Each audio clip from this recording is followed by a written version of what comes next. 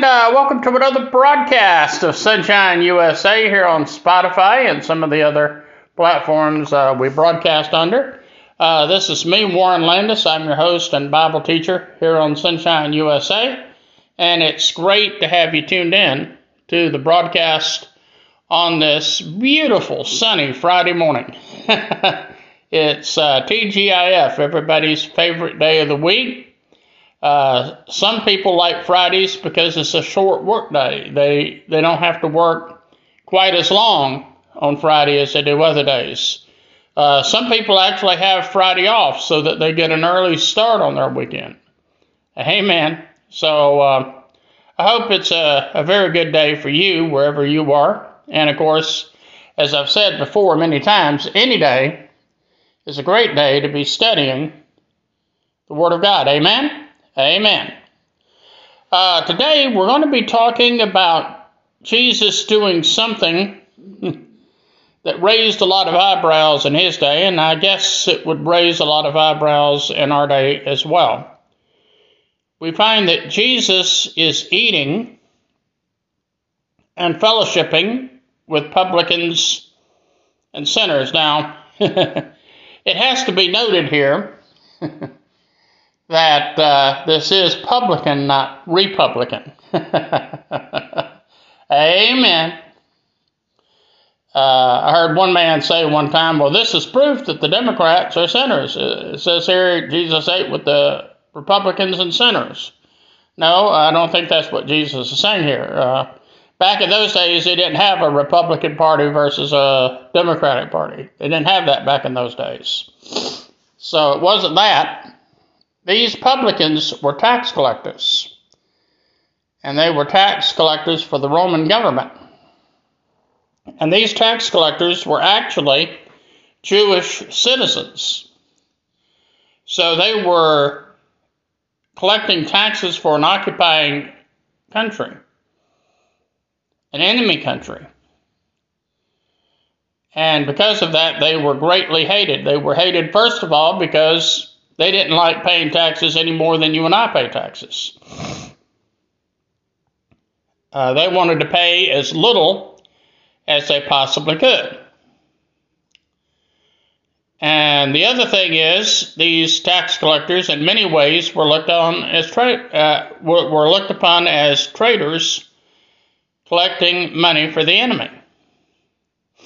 And also, people knew all too well how it is that these tax collectors got paid. They got paid by basically charging you a higher tax than what you actually owed, knowing that they got to keep the difference between what you actually owed and what they were able to collect. And so we find that people just really did not like these tax collectors very often, or they didn't like them very much. They were considered, like I say, traitors, and people just didn't like it. And like I say, the other angle here is that they didn't like paying taxes any more than you did. So let's see what happens here in Luke chapter 15, verses 1 and 2. And we're basically continuing with where we left off yesterday. And yesterday we continued where we left off the day before. It says, then drew near unto him all the publicans and sinners to hear him. And the Pharisees and scribes murmured, saying, this man receiveth sinners and eateth with them. That's in verse 2. Now, these Pharisees were basically a thorn in Jesus' side all throughout his ministry. All throughout his ministry, they were a thorn in his side. They were constantly looking for ways to trip him up And frankly, they wanted to get rid of Jesus. They either wanted to kill him or arrest him and just get him out of the way. They saw him as a threat to their religious enterprise. And they were just looking for the right opportunity. Now, they understood that Jesus was immensely popular. He was incredibly popular, had a very popular following, and so therefore they knew that they had to pick just the right time to grab him.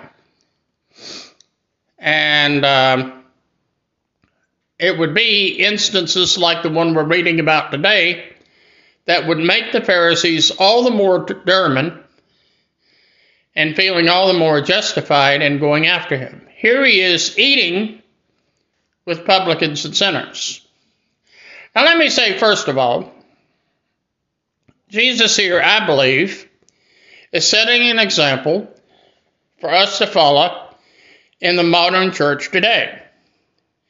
If we're going to reach people with the good news of the gospel, then we're going to have to take the time to talk to them, to assemble with them, and yes, even eat with them. You see, Jesus recognized, and bearing in mind, Jesus made us, so he is something of an expert on what human nature is all about. Jesus knew that for the most part it wasn't possible to reach a man with the gospel of Jesus Christ all at one time.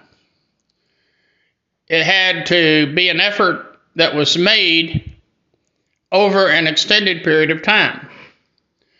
You develop a relationship with the sinner. You let the sinner know that while you do not like their sin, in fact, you hate their sin, but you love the sinner. Now, that's a very important principle right there. Hate the sin, but love the sinner. By having a meal with these publicans and the sinners, Jesus was by no means putting his stamp of approval on their sinful way of life. But he was letting them know that he was not too good to meet with them in person and try to reason with them over a period of time that God offered them a better way of life. A good salesman, by the way, knows that this principle is quite true. A good salesman knows that sometimes it takes quite an effort to reach a potential customer or client with what your business has to offer. Sometimes the salesman will have to cultivate a relationship with the client or prospective client and meet with him many times over an extended period of time. And hopefully each time the salesman comes a little bit closer to reaching that client. Until finally one day the client says, you know what, I think I finally caught on to what you're saying, and yes, we will sign on the dotted line.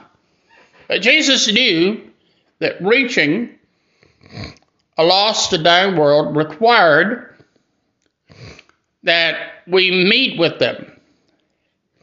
Now, down through the years, and this was especially true back in the 50s and 60s, and for the most part even in the 70s, we had something that was circulated among the churches called the doctrine of separation. In other words, the idea is that we didn't want anything to do with the world. We wanted to separate ourselves and isolate ourselves from the world just as much as possible. But now, of course, we also know that realistically, this is not possible. Because even though you and I are Christians, we live in an ungodly world.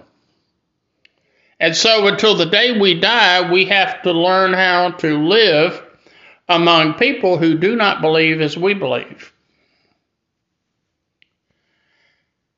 But we don't have to see this as a threat to our existence. Instead, we could see this as an opportunity to reach them over time with the good news of the gospel. You know, I think a lot of times what happens is you and I, we have this tendency to want to take our King James Bible, beat somebody over the head with it, and we want them to get saved on the spot right then and there the first time that we come in contact with them. And then if they don't want to get saved, we say, okay, I'm just going to wipe the dust off my feet. That's what Jesus told us to do. Wipe the dust off our feet. We're not going to have anything else to do with them. I don't think that's what Jesus meant, by the way, when he said wipe the dust off your feet. He said if you preach to them, and I mean by that, if you preach to them over a period of time and they still won't receive you, wipe the dust off your feet and go on to the next town. Try to reach somebody else. But many churches in the past, because of the doctrine of separation, they made up their minds, we don't want to have anything to do with the sinner crowd. We're not going to associate with them. We're not going to have anything to do with them. But it also meant they weren't reaching very many people with the gospel of Jesus Christ. So yes, we have to live among them. And why not take advantage of that opportunity to try to reach them with the good news of the gospel? Now, by the way, this is especially true if you work with somebody as a Christian. You work with somebody who is not a Christian.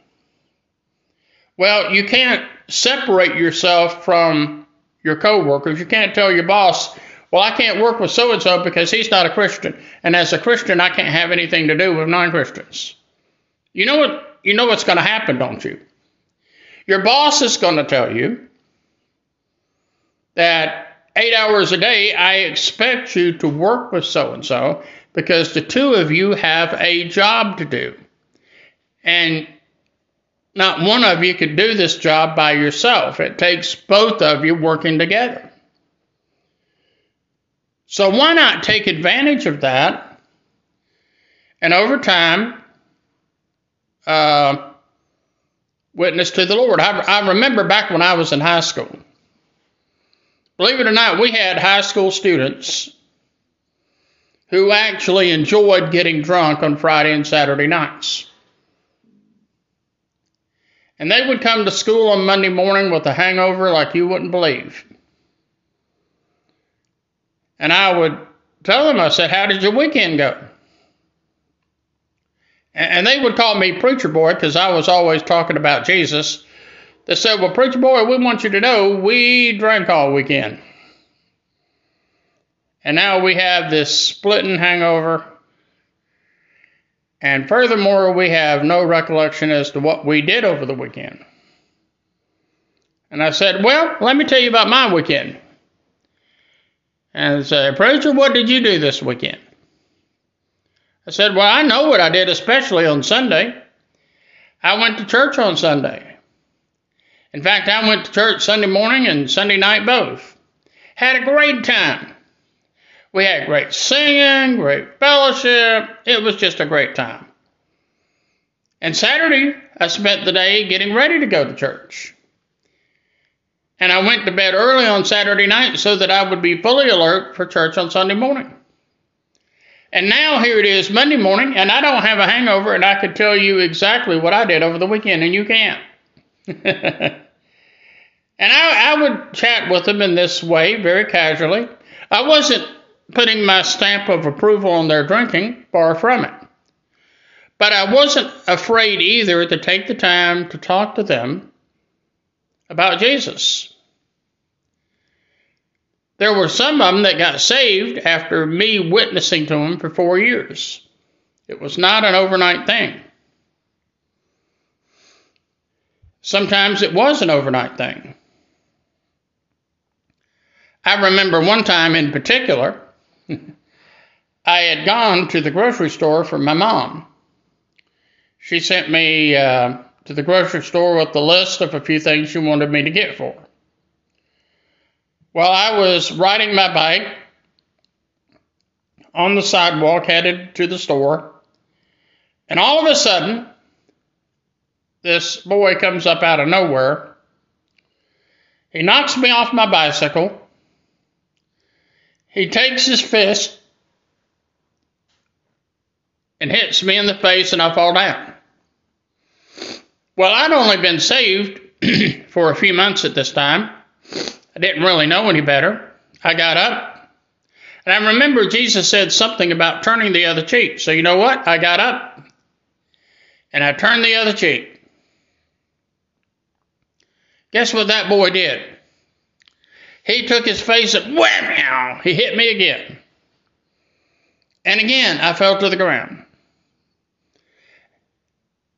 And while I got up and I saw stars going round and round, I said, Lord, maybe I'm misinterpreting what you said there.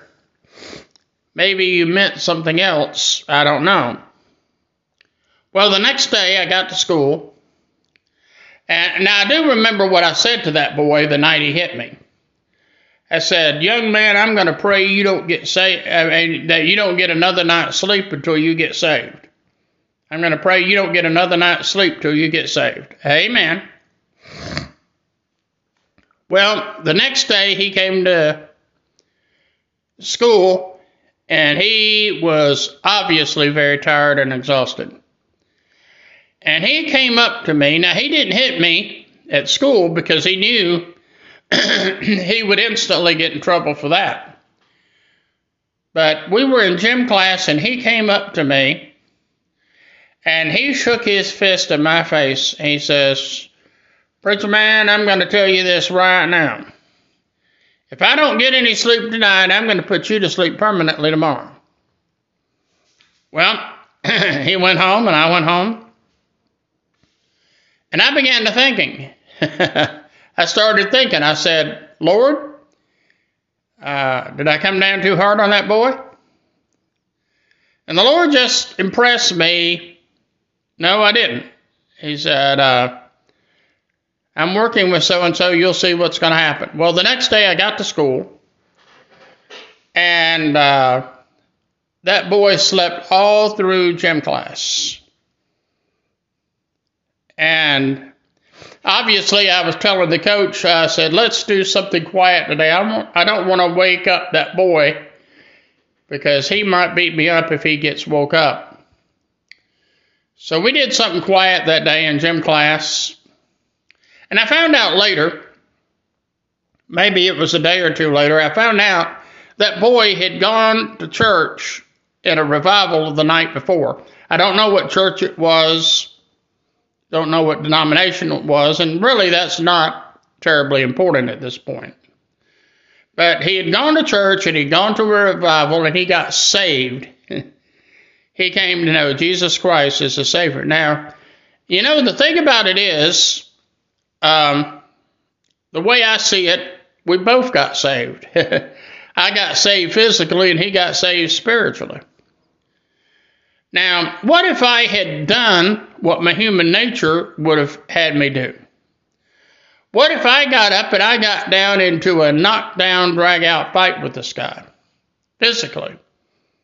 Well, he was obviously stronger than I was. He was taller than I was, more muscular than I was. He probably would have beat me up really, really good. So I'm kind of glad I didn't do that. But if I had done that, or at least tried to, then I probably would have lost the opportunity that I had to witness in a very unique way to that guy. And I understand he later went into the ministry and had a ministry where he was responsible for leading quite a few people to Jesus. And I felt good about that because it meant I had a role to play in all that. Amen. So the whole point is Jesus knew exactly what he was doing here when he met with the publicans and sinners. He was developing a healthy relationship with them so that over an extended period of time he could make the godly way of life known to them. And whenever he came into contact with sinners, over time, they usually got saved. Look at Zacchaeus. Now, we actually did a message on Zacchaeus several broadcasts back. And we pointed out how Zacchaeus got saved. Jesus had gone to his house to eat lunch with Zacchaeus, and that shocked a lot of people right there. I mean, what did Jesus mean going to the house of a sinner? But that's exactly what Jesus did. He went into the home of a sinner. The man ends up becoming a believer. And then he says, Lord, I'm going to replace fourfold whatever I've taken. If I stole $100 from someone, I'm going to give them $400 back. Now, like I say, the tax collectors got filthy rich by cheating the people. He would lead them to believe they owed a lot more tax than they did. And if they didn't pay up, there wasn't no court you could appeal to. The tax collector could put you in prison, and you would stay in that prison until the last penny of that tax was paid.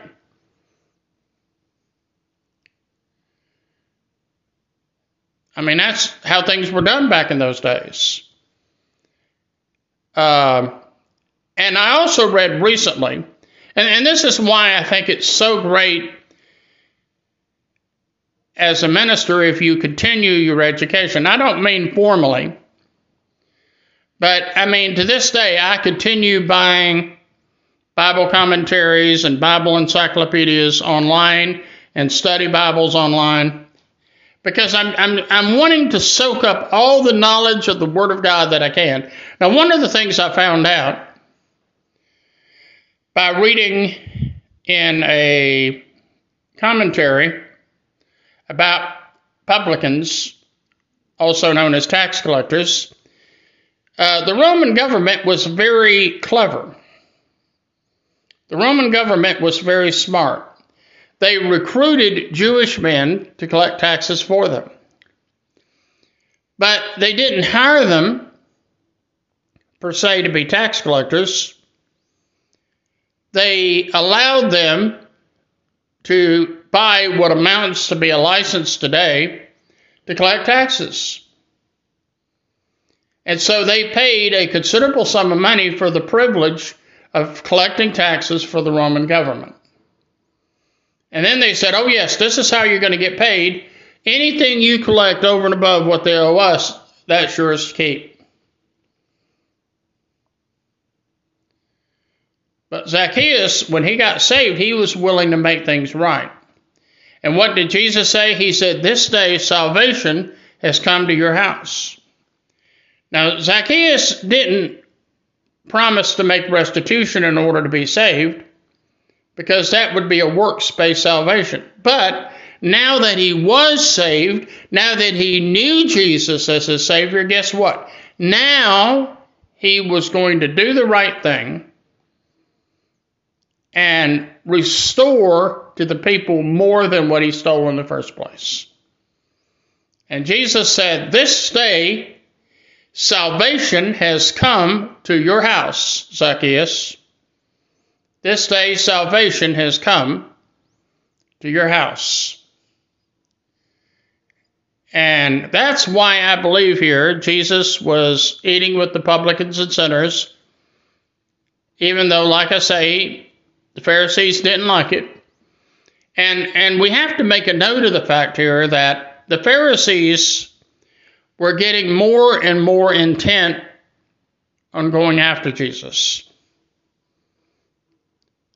In fact, this event takes place the last few weeks of Jesus' life on this earth in a physical body. They're getting ready to close in on Jesus. And that's what happens here in these two verses. Well, if you have any Bible study questions or if you have any prayer requests, I would love for you to send them to me. And by the way, I pray over every single prayer request. And I will do my best to answer every question that you have. If I don't know the answer right off the bat, I will look up the answer. I will find the answer, and then I will deliver it to you. So if you have a Bible study question or a prayer request, the fastest and most direct way to contact me would be by email. I have two email addresses. One is warrenlandis@yahoo.com, and the other one is warrenlandis@gmail.com. And then, for those of you that would like to contact me the old-fashioned way, you want to contact me by snail mail, you can do that too. My snail mail address is Warren Landis, 80 Thrusted Street. That's THRUSTON, 80 Thrusted Street, apartment 8510, Greenville, South Carolina, 29605. And like I say, I would just love to hear from you. And most of you are aware of the fact that I don't spend a lot of time on this program asking for love offerings or anything like that. I mean, I feel like if the Lord lays it on your heart, then you should do it. I don't need to be taking a lot of radio airtime to ask you to send in private contributions. But some of the things I would like for this ministry to do in the future does require that we have financial support from our listeners. And I'm just asking you to think about it, pray about it, see what the Lord might have you do. Like I say, I'm not trying to twist your arm. If the Lord says you don't send Warren anything, then guess what? You don't send me anything. But if the Lord lays it on your heart to send something, then hey, it's okay to go ahead and send it. But either way, I'm going to be your friend. I'm going to be your friend. I'm still going to pray for you. I'm still going to love you. I'm still going to care about you. I'm still going to do for you anything I can within reason. You have my word on it. Because to me, this ministry is all about people. It's all about loving people, caring for people. I mean, that's why I feel like God called me into the ministry in the first place. It might be you just need somebody to talk to, and if you want to, you can shoot me an email, give me your phone number, and I'll be glad to call you. And that offer's good no matter where in this country you live. I'll be glad to talk to you. I don't mind giving you the time of day. Amen? Amen. Well, that's going to pretty much bring us to the end of this particular broadcast. I hope that you will tell a friend, a neighbor, a relative, co-worker about this broadcast.